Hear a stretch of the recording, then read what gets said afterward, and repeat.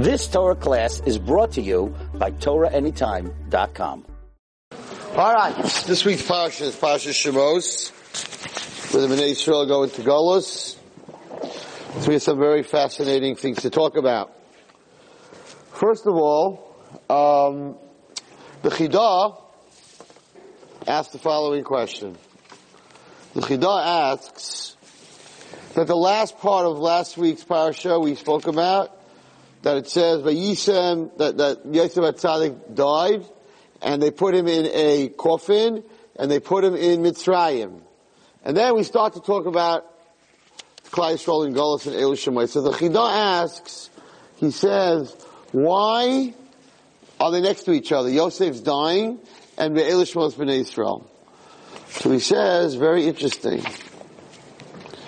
He says, "Bama sheyesh lachad Yosef HaTzadik." We know that Yosef HaTzadik mochal le'echa b'leiv shalom, and he was mochel them for what they did, right?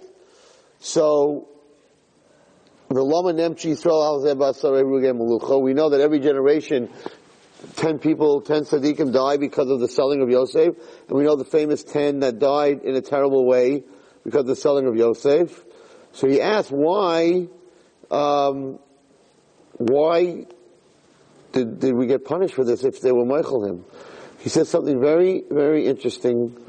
He says that when you do something wrong to somebody, right, so the way we're brought up, the way we learn, if you do something wrong to someone, and you ask them mechila, and they say they're Michael you, that's it, you're scot-free, right? You embarrass someone, and you walk to them and say, are you Michael me for doing that? And she's like, I'm really Michael you. So we've always learned that that's it, we're done. Chidah says, you're not done. He says, because he can be Michael you for what you did to him. But ach b'dinei shemayim tzarech li'anash. He says, but in shemayim, you're going to be punished. What does that mean? He says, Mashin and Shal Mechiras Yosef Dafu Mochal, right? Even though when they sold Yosef forgave them. Adayin Mashachotu B'Tzadik Elyon Nishar. But you also broke a commandment. Hashem said, you're not allowed to embarrass someone. You're not allowed to hurt somebody's feelings. So we learned it wrong till now.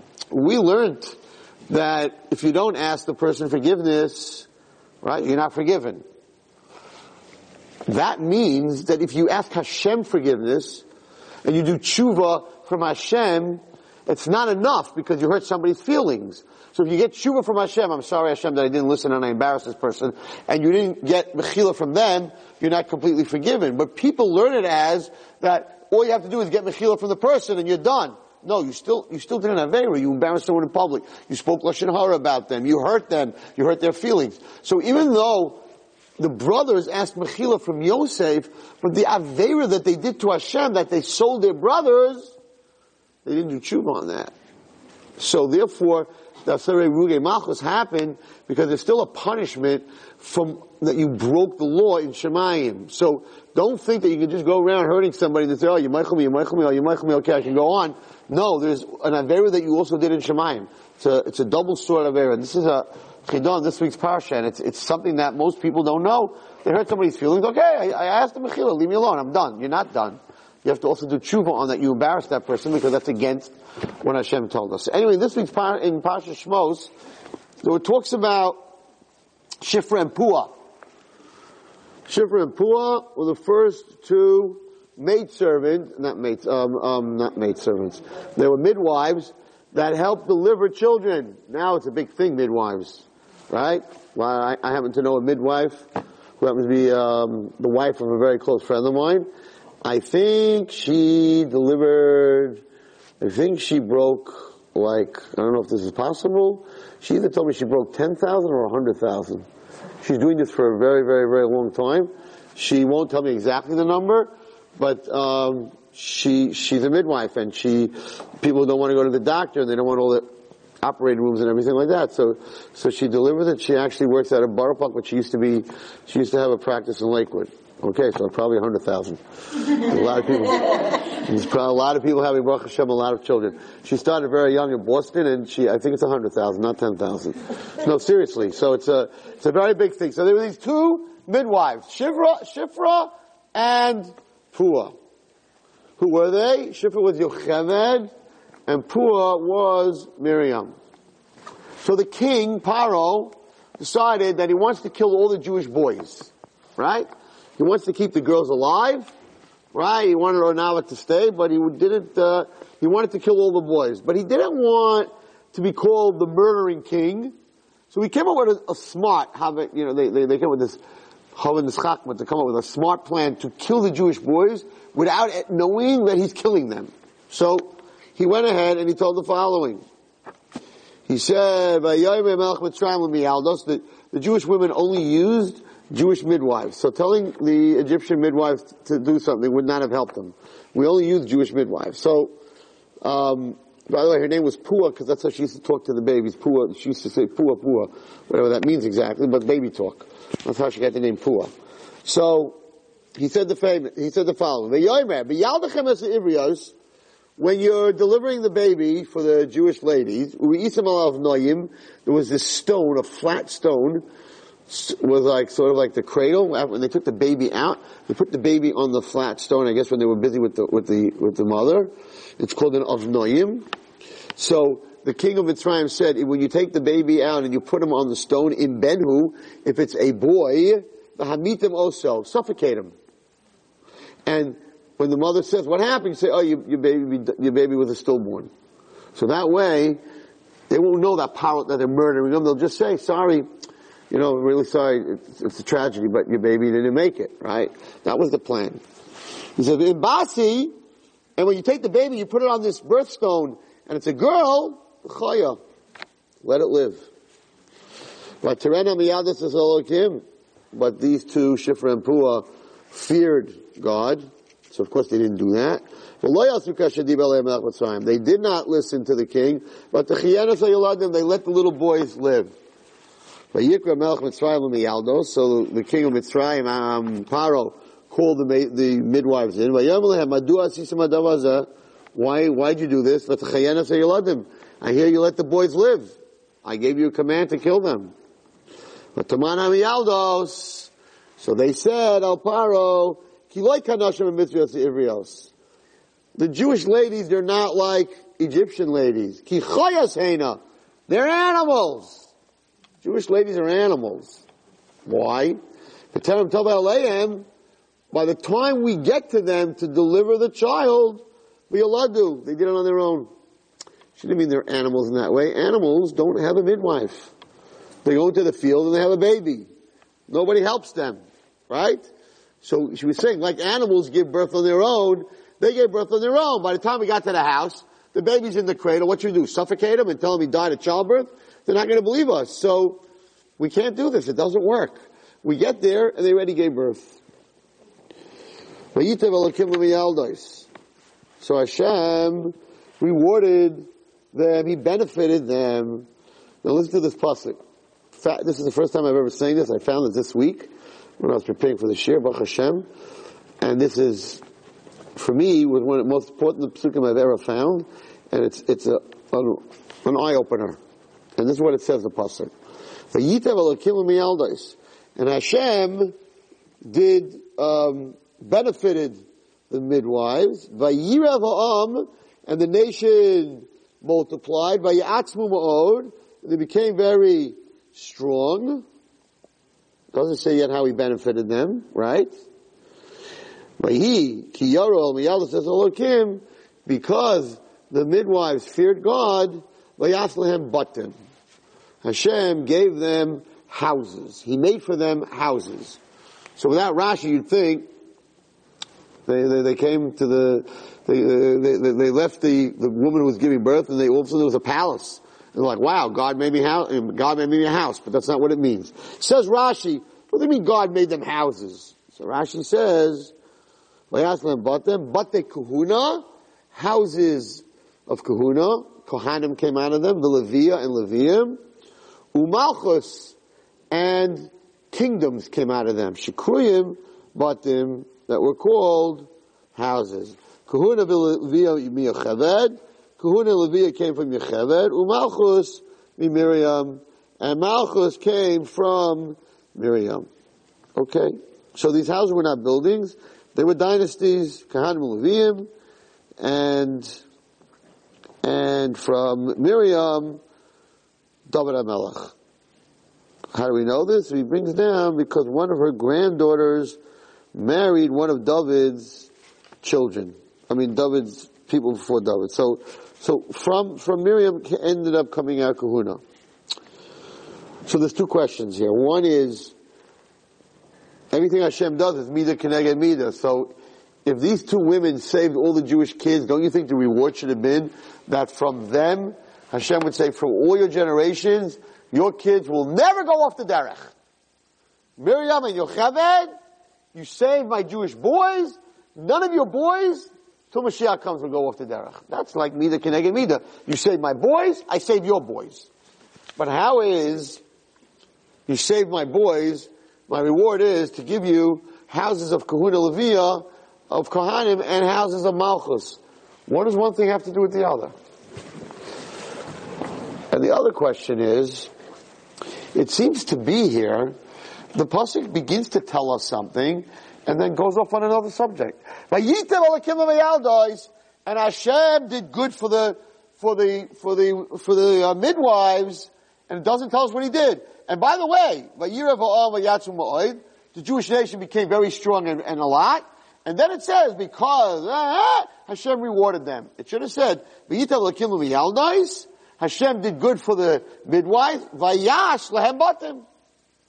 And He made for them, He rewarded them by giving them batim kuna batim leviah. And then the next passage should say, and the nation became very big. Something's very wrong here.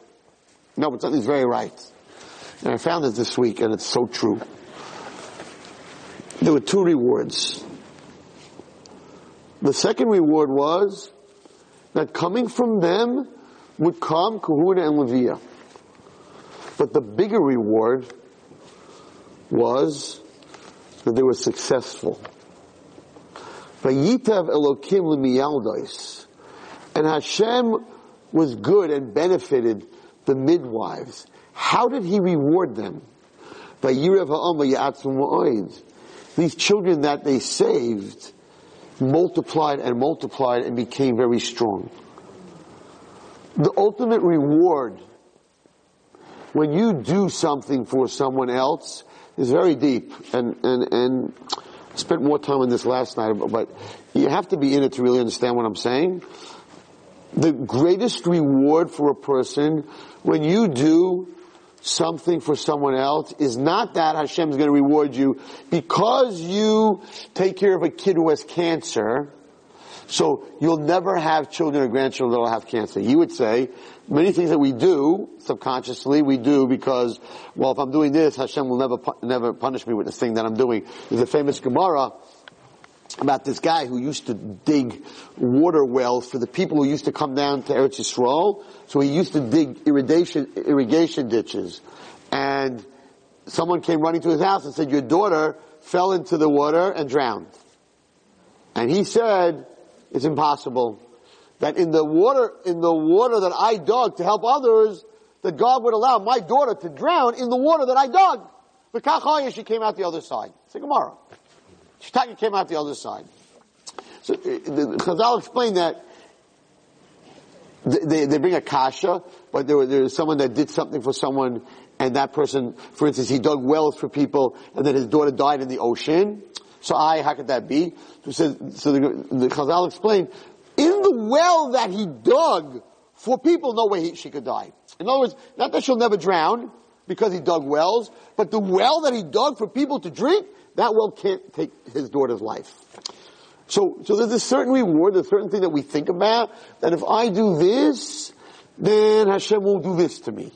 If I help kids that are off the derech, so Hashem will reward me that my kids won't go off the derech. You think that's the ultimate reward? Wrong, says the pasuk. This is such an important thing in life. The pasuk says the greatest reward of working with a child with cancer is not that your children won't get cancer, but that child will be cured of the cancer. That's the greatest reward. The greatest reward of working with a child that's off the derech is not that your children will go off the derech, but that child will come back on the derech. So the pasuk is telling us something here. It's a big chiddush. The first reward that they got, what is Vayitev? Vayitev means what Hashem did, good, toiv. What was the toiv that Hashem did for them? That they got to see the product of their efforts. That is the greatest reward. Not that you're protected because you help somebody, so my children won't need that help. But the greatest reward is that you worked on something, and you worked so hard that Hashem shows you that it's successful. That's the greatest reward. So it's not a separate pasuk. Not a separate pasuk. It's saying over here, Hashem did something good for the midwives. What was it? That's what Hashem did good for them. And by the way, Hashem said, and on top of that, I'm going to reward you and give you. So when you do things, what you have to pray for is of course you don't want your children to get sick, but when you're dealing with that kid, you're in Camp Simcha, you're dealing with that kid, right? It's like, the most important thing to me, Hashem, you want to make me happy? Cure him. You're a nurse, you want to make me happy? The person I'm working on, or a doctor, should be cured. Not that because I'm helping this person with this disease, I won't get this disease. That's number two. Number two is the button, but the number one is that you'll be successful. That is the greatest good that Hashem can do. That whatever you're doing is accepted and you're able to see the product of your effort. Not always you get to see the product of your effort. You're able to see. So these Miyaldos saw right away that they're saving these kids, and these kids are having 6 kids at a time, and Klal Yisrael is getting big, they're getting huge, and they knew that they were supposed to kill all those boys. It wasn't going to happen. Now what's this reward? What's this reward? Mida keneged mida. Why did Hashem give them Kohanim and Malchus? And the answer is that if the boys would have been killed, if they would have killed all these boys, the girls were still alive. He said, keep the girls alive. The girls would have married Egyptians, right? But the children of these girls would have been Jews. The women were Jews. The children are Jews. What would have been lost in Klal Yisrael? What would we have lost? The children and children and children would all still be Jews. So what's the loss? The answer is, if the father's a guy, the father's a Mitzri, there's no more kahuna. Kahuna comes from the father, Shvatim. So if the father's a guy, we lose kahuna. Malchus comes from Yehuda. The father's a guy, there's no more Yehuda. The Shvatim are gone. There's no more Shevet Shimon, Shevet Levi, because the father is not Jewish. So what would the Jewish nation have lost? The Jewish nation would have lost kahuna and Malchus. And therefore, that was their reward, Mida Keneged Mida. Okay? Nice. Now, very, very fascinating. So we know that Miriam, she put her parents back together. Yocheved and Amram decided to separate. After they had Aaron and Miriam, they decided to separate because once the king saw that they weren't killing these children on the birthstone, he decided to not be secret anymore and to throw all the boys into the Nile River to kill them. So Amram said, you're gonna get pregnant, we're gonna have this little boy, and then they're gonna take this kid, a day old, and throw him and kill him. Why should we have any more kids? Right? So we're gonna have to separate. So they separated, or got divorced actually. Miriam said to her parents, time out. She was very smart. She said, you are worse than Paro. Paro's killing the boys. But you guys are not having any more children. You're killing the boys and the girls. Because if you have a girl, they'll let her live. So by separating, you're not having boys and you're not having girls. So you're worse than Paro. He's only killing boys. You're not having either. So they came back together again. Miriam brought them back together again. They got remarried. And who do they have? Moshe Rabbeinu. Now there's something very interesting. This is a few years ago, somebody came up to me and said, could you tell me, Moshe Rabbeinu, how many brothers and sisters did he have? I said, are you kidding me? He had one brother Aaron, he had one sister Miriam. He goes, nope. He had 2 other brothers. I'm like, nope. I don't know what Bible you're reading, maybe the New Testament, but Moshe Rabbeinu had a brother and a sister, Miriam and Aaron. He says, no, Rabbi Wallerstein, I will bet you $100 that he had two other brothers. I'm like, we crazy? Every kid knows, every kid grows up. Moshe was Aaron, Miriam, Aaron, Moshe. What are you talking about? So there's a Yonasan ben Oziel. How many girls went to Amuka? Okay, so you know Yonasan ben Oziel. So Yonasan ben Oziel, in Pashas Bahaloscha, Pasuk Chavav. So there were these two men named Eldad and Medad. Eldad and Medad were sitting in the camp, and they were saying Nevi'ah's prophecy, and they were saying that Moshe was going to die before he goes into Eretz Yisrael, and Yehoshua was going to become the leader. Yehoshua heard this, he ran to Moshe, he was very upset, he said, Kalev, he said, destroy them. Moshe Rabbeinu said, Hashem gave them Nevuah. You can't punish them for saying Nevuah. Who are these two guys? Eldad and Medad. Where did they come from? Says Yonasan ben Oziel, I'm going to read it to you in Aramaic. The Ashtiyaru train Guvrin b'Mashrisa. If you want to look it up, it's Perek Yud Aleph Pasuk Chavav. The Ashtiyaru train Guvrin b'Mashrisa. There were two men sitting in the camp. Shmei Dechad Eldad. One name was Eldad. Ushmei D'Tanan Medad. And the second one's name was Medad. Who was their father? Beno, the children of Eltzafon bar Parnach. Their father was Eltzafon bar Parnach. Who was their mother? Diledas le Yocheved bra Levi. Eltzafon bar Parnach was married to Yocheved, the daughter of Levi. There's only one Yocheved, the daughter of Levi, right? Who was Moshe's mother. Bisman de Patra Amram, Gavra, when Amram divorced her, separated from her, Miss Nesivas Le, she married this guy, Eltzafon. The law Yuledas Yas Moshe, and she gave birth to these two kids until Amram went back and had Moshe Rabbeinu. So they were actually older than Moshe Rabbeinu. So the Yonasan ben Oziel says that when Yocheved was separated from Amram, Moshe's mother, she got remarried, she had two children, Eldad and Medad, then she went back to her husband and had Moshe Rabbeinu. So Moshe, we're going to get there. So Moshe, what? Wasn't part of what Miriam said that Amram has to take the Yocheved back because otherwise everybody would follow his example because he was the leader? So why did... So there's two major questions on this Yonasan ben Oziel. There's two major questions. What he's saying, Yonasan ben Oziel saying that Moshe Rabbeinu had two half-brothers. Moshe, Miriam, and Aaron had two half-brothers, Eldad and Medad, who came from their mother. Now there's two major questions on this. One, when a woman gets divorced and she remarries, she can't go back to the first husband. So how could she, Yocheved, go back to Amram? Bigger question. If the reason that they separated was so they shouldn't have any children, what's she going married to someone else and having children? The whole reason they separated is we don't have any more children, you're throw them into the... So what'd she do over here? She had two more children. If that was the reason, so why'd she get married? Two very stark questions.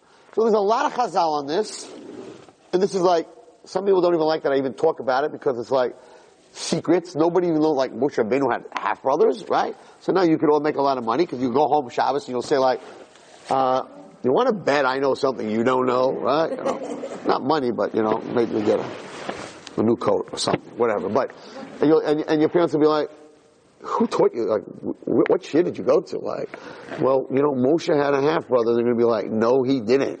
No, Moshe had two other brothers. They're going to go, no, he didn't. And you're going to say, really? Check out the Yonasan ben Oziel and Ba'aloischa, Perek Yud Aleph, Pasuk Chavav. And they're going to sit there and say, my daughter, where have you been? Where did you get this from? Yonasan ben Oziel. And you'll say you were in Amuka and you heard something, whatever. Anyway, so these are two very big questions. So there's a lot of different answers.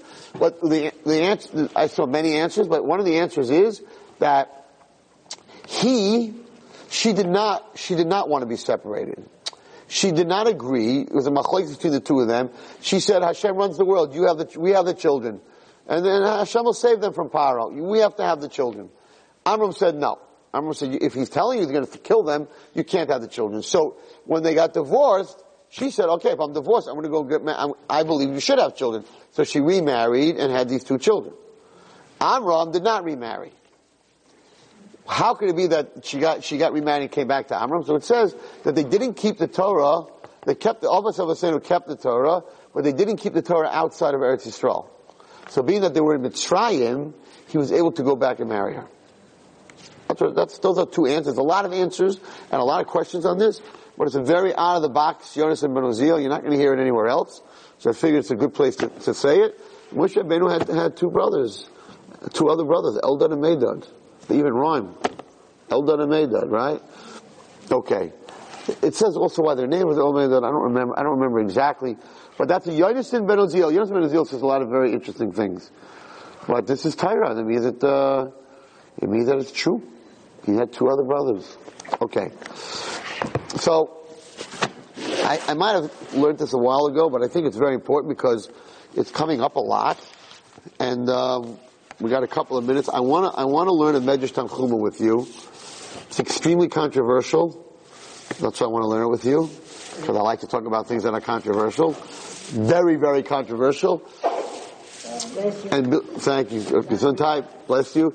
But being that I very much believe in this and was taught this way, so you'll hear it and you'll decide what you feel about it. But this is Torah's Moshe, and it's so interesting that things that were written thousands of years ago, mamish, are today like really on target for our day. For our day, I'm sure every generation when they learned this, it was for their day. It is the first Medrash Tanchuma in the book of Shemot, and the reason it's in the book of Shemot is because the first pasuk says, "Ish ubeishay ba'u," a man and his house came down to Mitzrayim. So the Medrash Tanchuma wants to talk about a man and his house, how to bring up children. How to bring up children according to this Medrash. And I very much believe this Medrash is extremely on target, but there's a whole world out there that totally disagrees with this. But Lamaisa, the product of the world today of bringing up your children, the psychological world that blames, now again, it's not all psychologists, but the psychology of the world is that it's not your fault. Nothing's your fault. It's your parents' fault, it's God's fault, your teacher's fault, the mirror's fault, the wall's fault, the cat's fault. It's everybody's fault, and that's why today, when I was growing up, there was no such thing. Today it's called no-fault insurance. Whether you cracked into the guy, or the guy cracked in you, you're covered. Because it doesn't matter if it's your fault or not. So today, all your insurance is, no fault. You cracked into the tree, sorry, insurance company has to pay. It's called no-fault insurance. All our insurance is no-fault insurance. Doesn't matter. Doesn't matter. You were careless, no fault. It's nice. So today, we grow up and it's like, not my fault. Sometimes it isn't. Sometimes it isn't. I'm going to say something very harsh. Very harsh. I'm probably going to get a lot of emails for this. It's not your fault you fell. But many times it's your fault you didn't get up. Ow. Ow. Rabbi! That's not fair. So not right. Many times, most of the time, it's not your fault you fell. I agree. But deep, deep, deep down, the end of time, not all the time, but let's say some of the time, it is your fault you didn't get up. Sometimes you fall and you can't get up because you don't have the tools to get up. So get the tools to get up. Every child falls before they walk. But they got to get up to start walking. You have to have that. That's in a human being from when we're created. To struggle. I said this in Landau's shul. I'll try to say it in Lashon Naki as clean as I can so that you understand what I'm saying. Struggle, which is something this generation doesn't like to struggle. struggle in the physical world builds muscle. If you want to build muscle, you got to lift weights. And if you start off with 10 pounds, you're going to get to a certain muscle amount, but if you don't go to 20 or 30 or 40, you're just going to stay there, and in the end, you'll lose the muscle. The more pressure against you, the stronger you have to push. The stronger you push, the more muscle you build. Why did Hashem do that? Why did He build a world like that? Right? And the answer is that you have muscles. I'll give you a little science. You have muscles in this world, Nechama, right? That you don't get that muscle. The only reason you get that muscle because there's something called gravity. If I was to take you in space where there's no gravity, you'd have no leg muscle. You'd have no arm muscle. You would not be able to move your arms and legs after a while because there's nothing pushing against. When you walk, there's gravity pushing you down, pushing you down. You get up, it's pushing you down. You walk, you're walking against gravity. You're always fighting gravity. That builds certain muscles in your body. You don't even know about it. But if I put you in space where there's no gravity, you have no muscle tone. You have no muscle tone. The way Hashem created us, I had knee surgery, right? I was playing basketball once and I had huge knee surgery. And because of that surgery, in those days, right, it wasn't like today where they do arthroscopic and you're out of the hospital and you're walking. You have to lay in bed in traction, right? I was the main attraction because everybody came up the steps and said, you look so funny with your foot hanging up there in a cast, right? It wasn't very comfortable. And I said, guys, you don't appreciate, you run up and down the steps and I can't do anything. But what happens?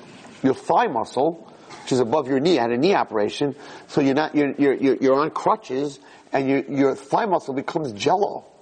There's no muscle there because you're not using it. So before they even begin, and anyone who's a PT here or an OT knows to get muscle tone, right, you have to do all these crazy exercises. Why? Because you didn't use that muscle. If you don't use that muscle, so struggle and work builds muscle. It's the way Hashem created us in this world. So falling, it's not your fault. But many times, staying on the ground is your fault. You have to get up. You have to get up. You have to be strong. You have to go inside. Right, Watson, how could you say that? A lot of people go through things. Right, there are certain traumas that you just can't get up. And you need someone to come by and help you up and pick you up 100%. But even if that person helps you and picks you up, you still have to do the work. You have to come to the game to play. You cannot sit on the bench.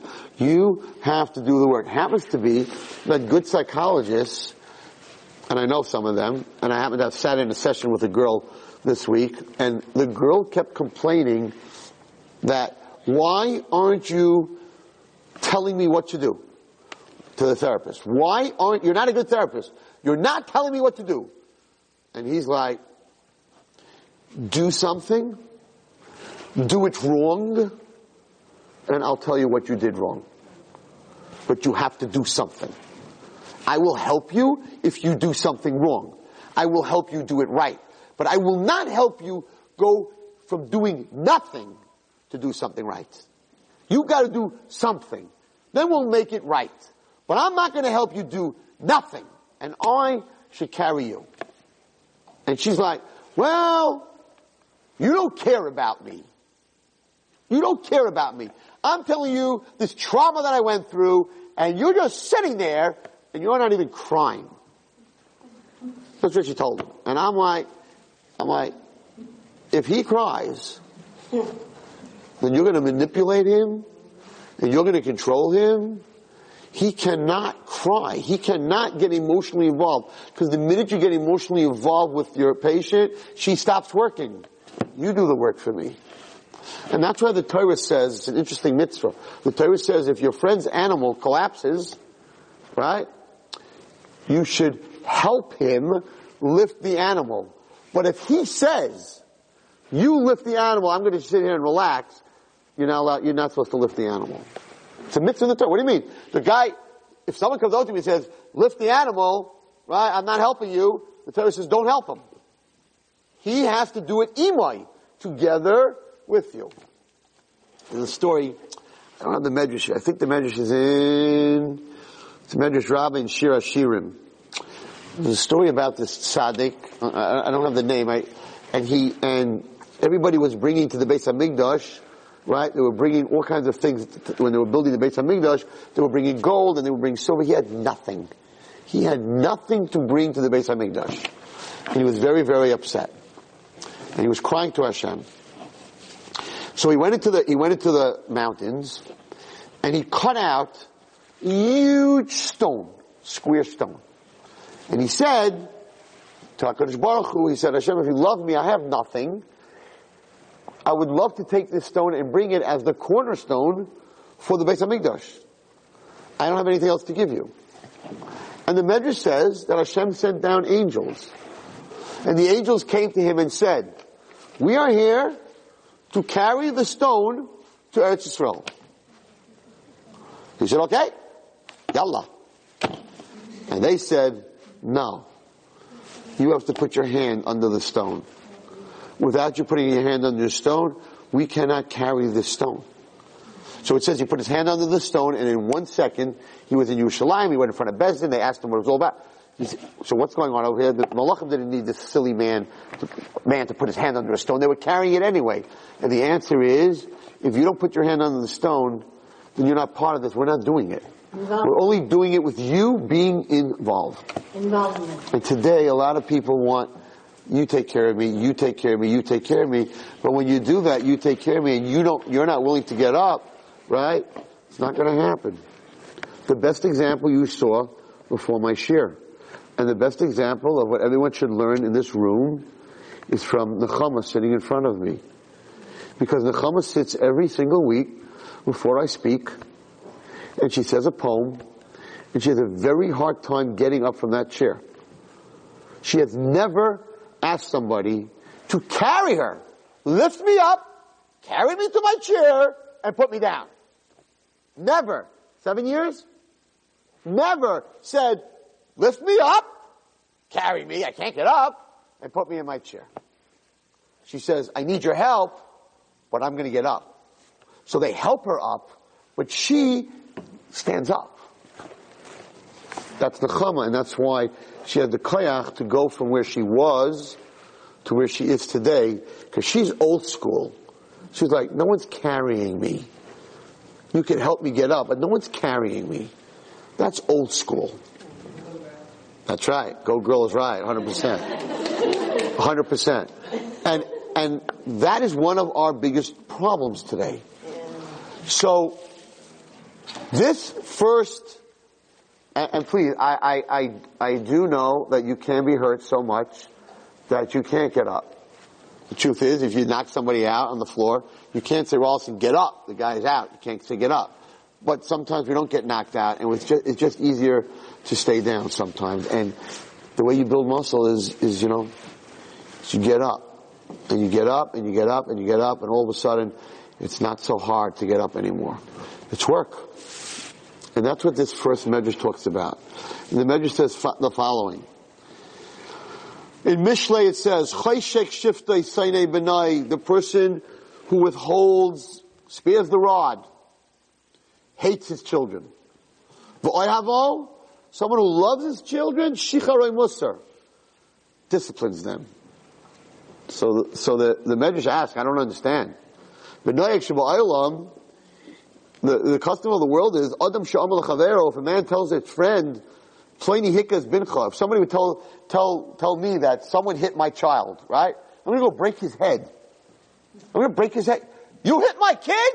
Are you kidding me? So the Medrash says, so I understand. So how could you say that if it bothers you that someone else hits your kid, how could you hit your kid? Right? So the Medrash is asking, I don't understand. It bothers you that someone else hit your kid, so now you're hitting your kid? So how could Shlomo HaMelech say that you should hit your kid? What's going on over here? So he says the following. To teach us, that anybody who doesn't discipline his children, in the end, that child will go off the derech. In the end, he will hate that child. How do we know this? We found by Yishmael was doing bad things. And Avram didn't discipline Yishmael. He went off the derech. And he threw him out. You see, now she's teaching you even something more. She didn't even ask for help and she got up. Unbelievable. Unbelievable. You're teaching the young ones. No. You're teaching the young ones, absolutely. But you're teaching the young ones. Anyway, Hatzlacha Rabbah. I hope I don't see you upstairs waiting for accessor ride for 2 hours tonight exactly. When I leave. Anyway, we're very proud of you. Thank you. Thank you. Thank you so much. I'm humbled. Thank you. Thank you. Okay, we'll see you next week, Mr. Shem Nechama. Somebody should just walk with her just in case she needs to lean. All right. Very proud of her. So Yishmael, it's very late, so I'm just going to tell you very fast. Yishmael, the reason he went off the derech, it says, because Avraham Avinu didn't give him Musar. And then it got worse. They saw that Yishmael was affecting Yitzchak. This, by the way, many times people come to me and they're like, my kid's off the derech, and she comes home, and I think it's affecting my other kids, but I don't want to send her out of the house because she's my child. But but Lamaisa, my other daughter started wearing shorter skirts, and she comes home with boys. She comes home with a rock and roll and her piercings and this and that. My daughters are beginning to change. And Walstein, what do I do? Do I throw my daughter out of the house? But my other kids, I'm losing my other kids. And the answer is, and my Rebbe always says, you don't have a right to sacrifice one child for another. You can't allow your other 3 kids to go off the derech because you don't want to send her out of the house. You're not allowed to throw her into the street. You have to find a place for her. But Hashem gave you all these pikadons, all these kids to watch, to take care of. You don't have a right because you want this kid to stay home to let the other 3 kids go off the derech. And this was a big fight between Avraham Avinu and his wife Sarah. Avraham Avinu said, I am not throwing Yishmael out of the house. And Sarah Imenu said, I didn't ask you to throw him out of the house until he started coming home and bringing Avodah Zarah and showing it to my son Yitzchak. I can't have him in the house anymore. And Avraham Avinu said, no! I'm not throwing him out of the house. If he's affecting Yitzchak, so be it. And Sarah Imenu said, no! You're not sacrificing my son for Yishmael. So what did they do? They went to Hashem. And they asked Hashem, what do you do? Vayom Elokim, Ayera beinecha. Don't be upset. Kol asher tomer alecha Sarah shma b'koila. Sarah told you to send them out. She's right. You don't have a right to let Yitzchak go off the derech because you love your son. So you have to send him out with water, with food, with his mother, but he's got to go out. He left, and he became a very bad Rasha, and he stole from everybody. And the Medrash goes on and says, so pretty much with Avram's fault that Yishmael went off the derech, he never disciplined him. And the Medrash goes on and says, Vayav Yitzchak is Esav. Yitzchak did the same thing to Esav. Esav did 5 averos. He raped a girl she wasn't married, but she was a mu'urasa. He killed a person. He said there's no such thing as the next world. He said there's no such thing as God. He sold the Bechayra. Yitzchak knew about it. He didn't criticize him for any of this. He said that is why he ended up going off the derech. Not only go off the derech, but he wanted Yitzchak to die so he could kill Yaakov. He said, so you think that you're going to make your kid love you more by doing this? It doesn't work. And it goes on and it talks about David HaMelech and Avshalom. He didn't criticize him. He didn't discipline him. In the end, Avshalom tried to kill his own father. And then the Medrash says, but Avram was very tough on Yitzchak. And Yitzchak came out good because he disciplined Yitzchak, and Yitzchak disciplined Yaakov. And the last story he brings out is an interesting story. It's the story of Shlomo HaMelech. Shlomo HaMelech woke up late the morning they opened up the Beis HaMikdash. And it says that his mother, the Eim HaMalchus, which we translate as his mother, Batsheva, or Rus, his great-grandmother, what'd she do to him? So Mishlei it says, Mishlei was written by Shlomo Melech, Divrei Limuel Melech, Masa Sheyisiratu Imo. He's talking about himself, and he's saying that my mother, that my mother hit me. So they ask, Amar Rav Yosef Hananya, what does this mean? His mother hit him. He was Shlomo Melech. He was a king. He wasn't a little boy. What does this mean? Melamed. I'm reading you the Medrash. Shikafafatu b'sheva ala amud. that Bathsheba tied him to a pole. Umako oisoi bashevet, and she hit him with a staff. Umisayarto, and she, read through the English. How does mother discipline him? She bound him to a pillar, and she whipped him with the staff and chastised him. What did she say to him? Water my son, water my womb, water my son. How could you have been drunk on the morning of the Beis HaMikdash being opened? How could you do that? How could you, and she gave him a lot of mussar. She whacked him. Shlomo Melech. And it says Rus, who was his great-grandmother, she said, this is what I've suffered for, to see you like this. And she gave him mussar. And Shlomo Melech and Mishlei said, I ended up becoming who I am because I got petch. Now, in our day and age, it doesn't mean petch. You don't hit your kids. But I think it's a very important lesson in chinuch. There's this new way of bringing up children. There's someone out there that this is his way and he has a following, whatever it is. Happens to be a friend of mine. I don't agree with what he's doing, and that's pretty much that you give your kids whatever they want. Not only that, if they want, you go to a Yankee game and your daughter wants 2 non-kosher cheeseburgers, not only do you let her buy it, you buy it for her. Promise you. Watch following. If your daughter wants to be with a boy, not only you let her be with the boy, but you let her be with the boy in your house, you make the bed, you clean the laundry, you put nice smelling scented candles in their room, and show them how much you love them. Sounds crazy, right? Sounds sick, sounds crazy. Huge following. Why? Because at this point these parents don't have any relationship with their kids, and this gets them back to the relationship. And I was like, well, if God said that to all of us, there'd be no atheists. Not only you can do whatever you want, I'm going to help you do whatever you want. Who's not going to love God? Right? But the problem with this way of bringing up children is that when you give them whatever they want, what happens is, so now this kid's parents give them whatever they want and buy them the drugs and buy them the pants and buy them all the stuff, take them for the piercings, take them for whatever they want. So this girl's growing up now that whatever I want, specifically if it's wrong, my parents got it for me. So now she comes to school and she's in my class in high school. And she gets up and just walks out in the middle of my class.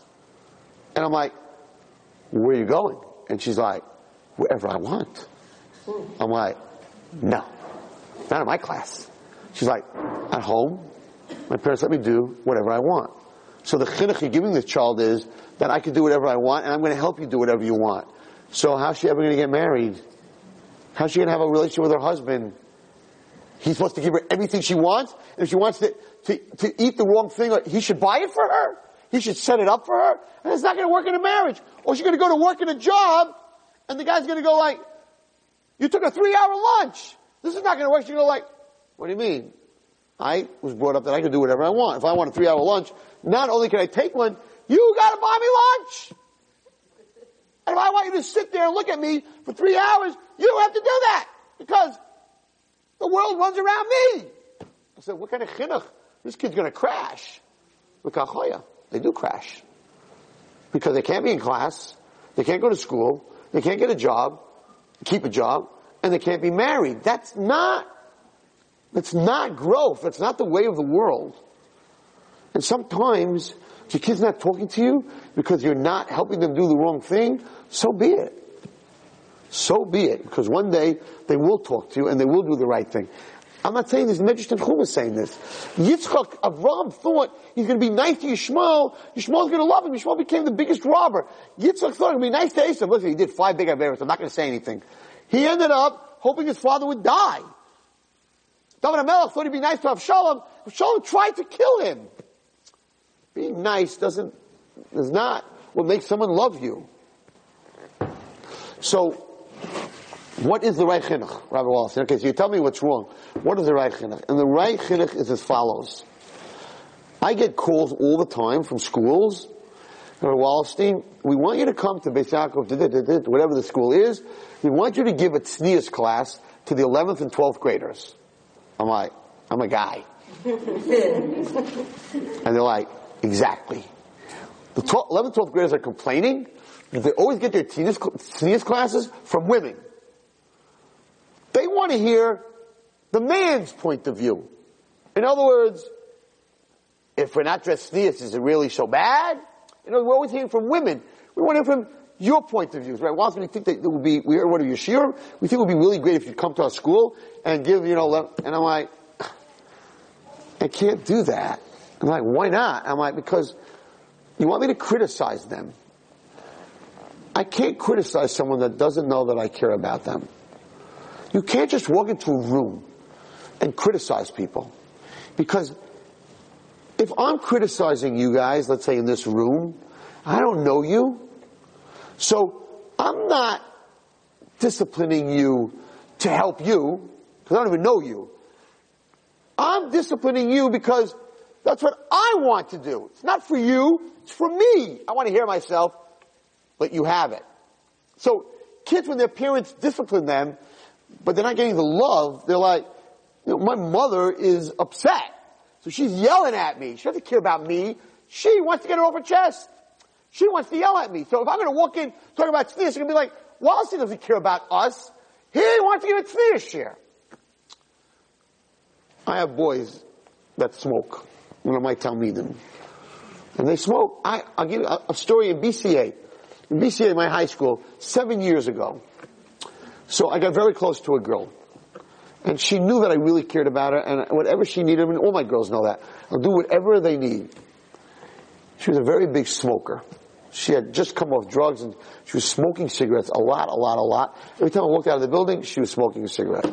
The rule was we didn't throw anyone out for smoking cigarettes. It was very, very unhealthy.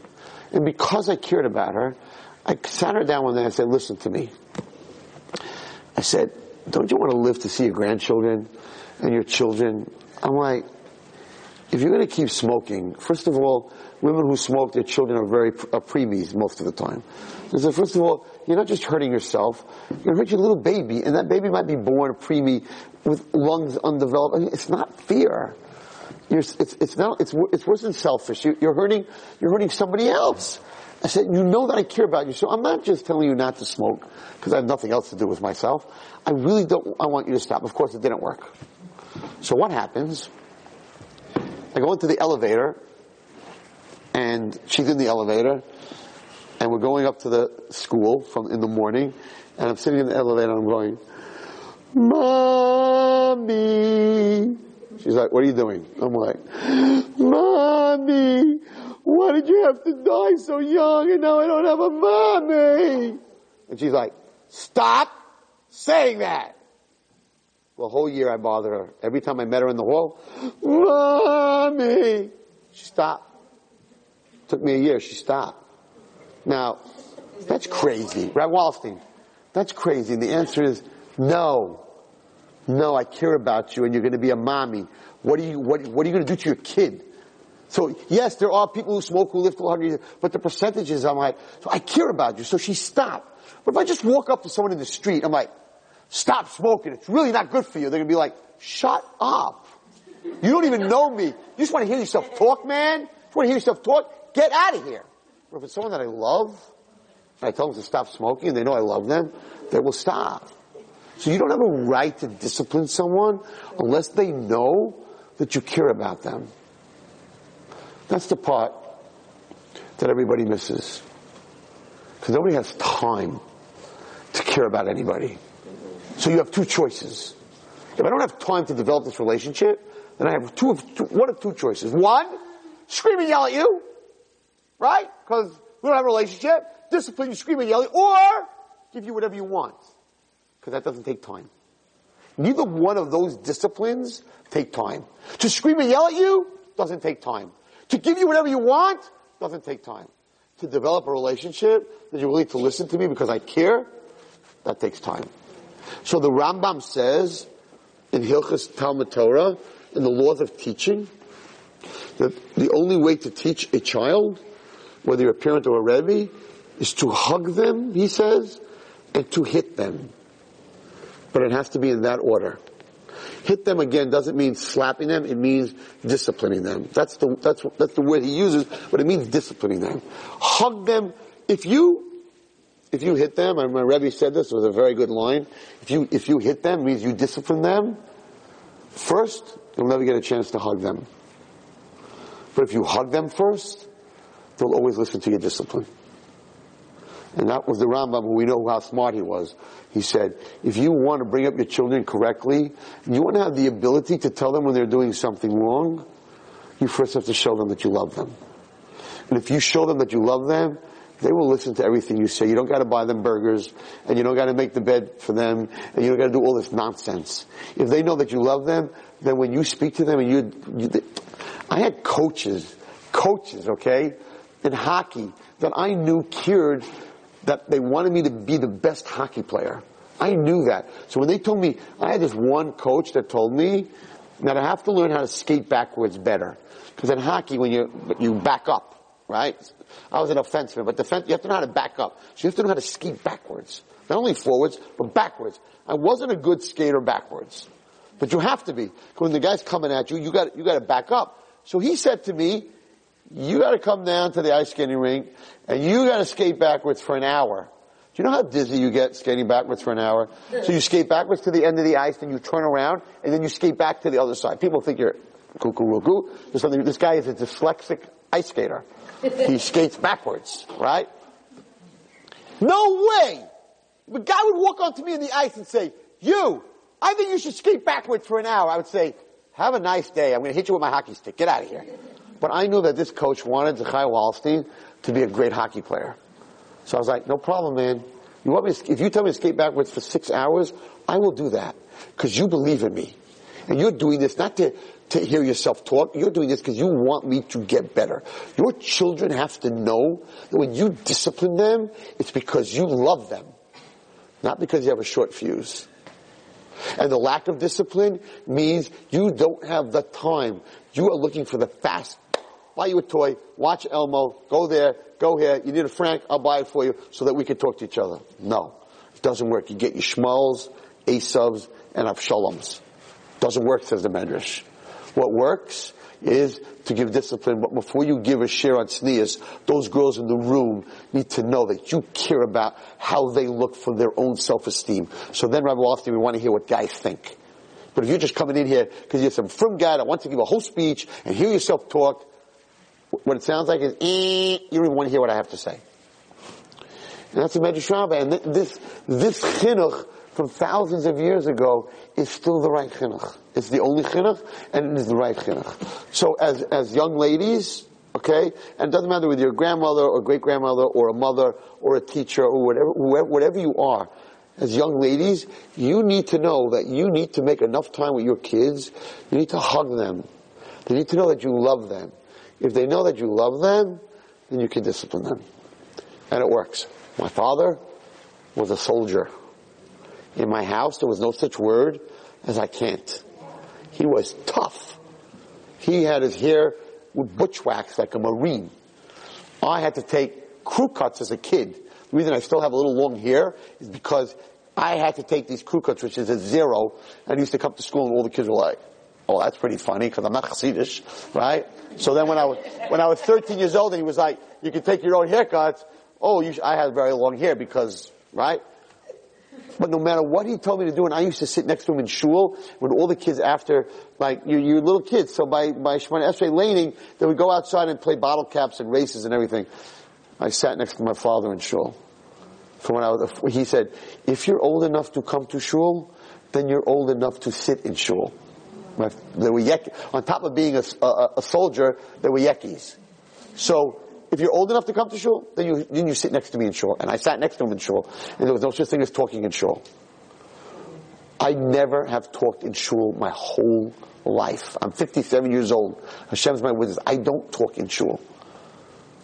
I was brought up by a father. He was tough. All the other kids were running around outside, right? The bottom line is that on the way to shul we had contests. On the way home we had contests. I made a Shabbos play the night before. Went to the candy man. I knew that this man loved me like nobody else. So if you tell me to sit next to you and not get up, I don't understand why I'm 8 years old and I can't get up, but I trust the man sitting next to me that he loves me, so whatever he tells me, I trust is for my good. That's the way to bring up children. And the Rabbi Wallerstein that's sitting in front of you today, whether you like me or you don't like me, whatever I am or I'm not, is because of the way my parents brought me up. And I earned everything that I got. And there's no better feeling in this world than getting things because you earned them. Getting things for free, in the end of the day, you have no feelings whatsoever. That's what HaKadosh Baruch Hu, in this week's Parsha, Vayitav, the best thing that he could give Yocheved and Miriam was that they could see that the fruits of their labor was successful. That is the greatest nachas a person can have, is to see that their children, that they put all that work into, that it worked out correctly. That starts with love. May we all be zoicha to see the coming of the end of the Golus, so that we're coming into Shemot. Thank you. You've just experienced another Torah class brought to you by TorahAnytime.com.